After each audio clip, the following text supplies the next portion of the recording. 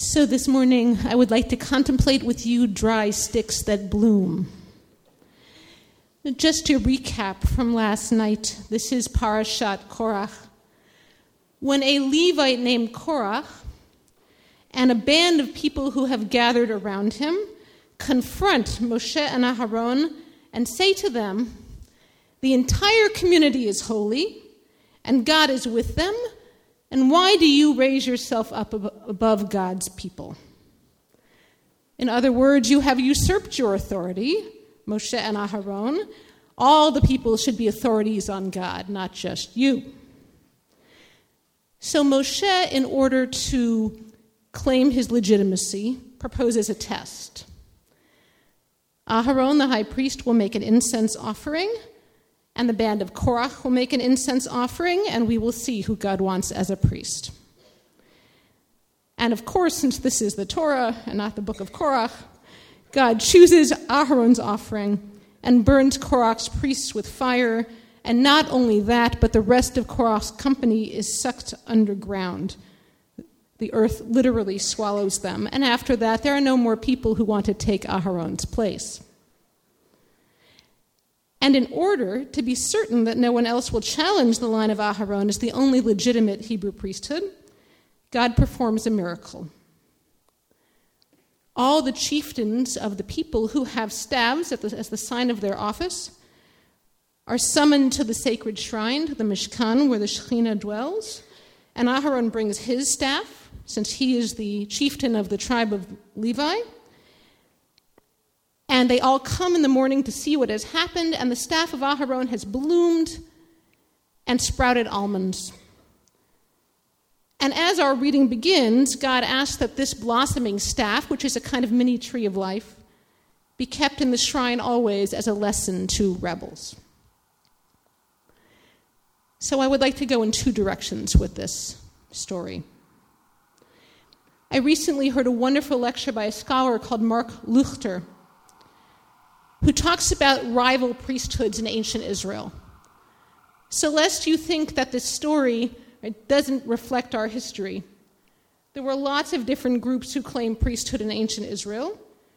There was an Aaronite priesthood. There was a Levite priesthood. There was even a Mushite priesthood, scholars theorized, who derived from Moshe. There may have been a priesthood of Miriam. Right, all the characters in this story, one theory is that they represent groups of people. And different groups of people, different priesthoods, had control over the sacred shrine at different times. And now we know from the book of Korach, from the book of Psalms, that Korach is a particular line of priests, right, because there are certain psalms that are titled by the sons of Korach. So if you want to take a political approach, the book of Numbers is telling so many stories about the legitimacy of Moshe and the legitimacy of Aharon and their proper places in order to establish that Moshe is the true legal authority and Aharon is the true high priest, right? And all of these other groups, right, are not, do not have the same level of authority. So that's our Marxist reading. What that reading allows us to do is to reflect on how we do select our spiritual and secular authorities and what God's role is in choosing someone for leadership. Right? As someone who's been part of discussion on teaching on how Jewish leadership should evolve, right, this is an important question for me, and I'm sure for many of us. And as we know from our own community, we have a lot of different priesthoods. Right? We have a rabbi, we have sacred musicians, we have shomrim, right? And all of these roles are important, and all of them need to be honored, and it's good when they function together, right, and not in rivalry. So the discernment of the structure of leadership, right, is an important thing to think about during this parsha. But I want to go also a little bit more toward the soul with this, because of this amazing image of the blossoming staff, right, of the dead tree that blossoms. So the Mei HaShiloach, which is the commentary of the Ishbitzer Rebbe, which you've often heard Rabbi Ingber quote, says about this parsha the most amazing thing, the most radical thing. I would never be able to get up here and say this if the Mei HaShiloach had not said it first. He says the following: So God commanded the chieftains to take their staffs. Why? For in the future God will show each one that he will arrive to his place, she will arrive to her true portion of eternal life. And one will not desire the portion of another. For when it is not clear to someone what their portion is, then they long for the portion of others. Right? When we are not able to discern, right, what is the gift and what is the work and what is the uniqueness of our soul, right, then we want the portion of that one, and then we want the portion of that one. Right? This is how he wants to read Korach, right? That he hasn't discerned his own portion. And this is the meaning of the staffs, that everyone has a good place, and no one needs to be jealous of Aharon's portion. And then he says this: even though it only says that Aharon's staff blossomed, really it was that all of the staffs blossomed. And Aharon's staff was special in that it went on to give fruit at that time. For he says the portion of Aharon is the completion of actions in this world. But there are others whose portion is even more precious, but the completion of their portion takes time. In other words, Aaron's staff had almonds for that moment. Another staff might have fruit later, maybe even more precious fruit.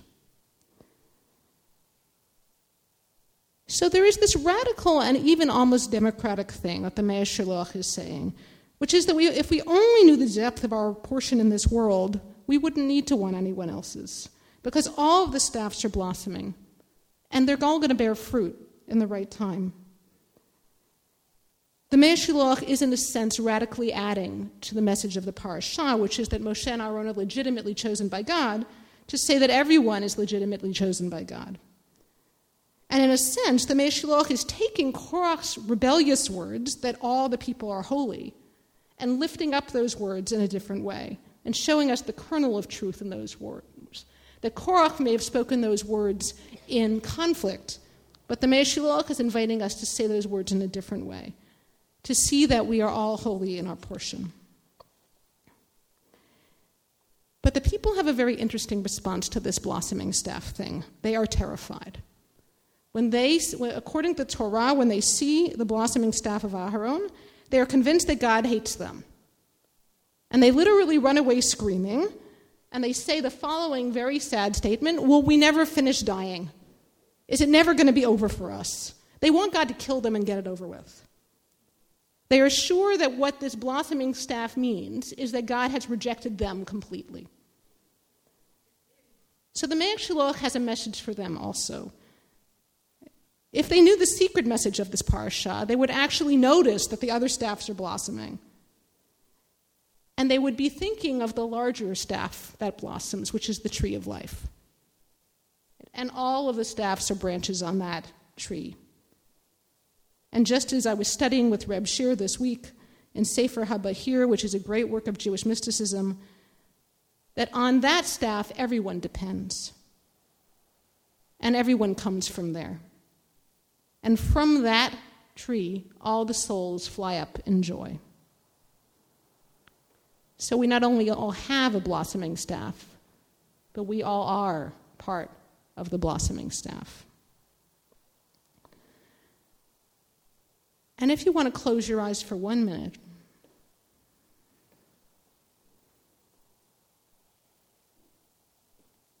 and see the staff before you,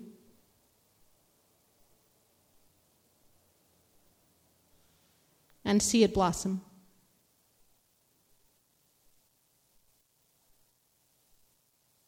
And reach out and take it.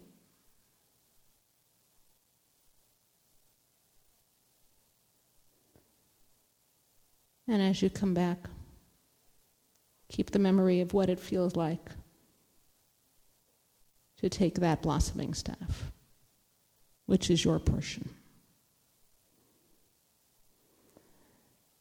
So this aliyah, this first aliyah, which is the memory of the miracle which is kept in the staff in the shrine, this aliyah is for anyone who needs reminding of the holiness and goodness and rightness of your portion. and for anyone who needs to be reminded that your own staff is flowering and your own portion is as good as that of the person sitting next to you.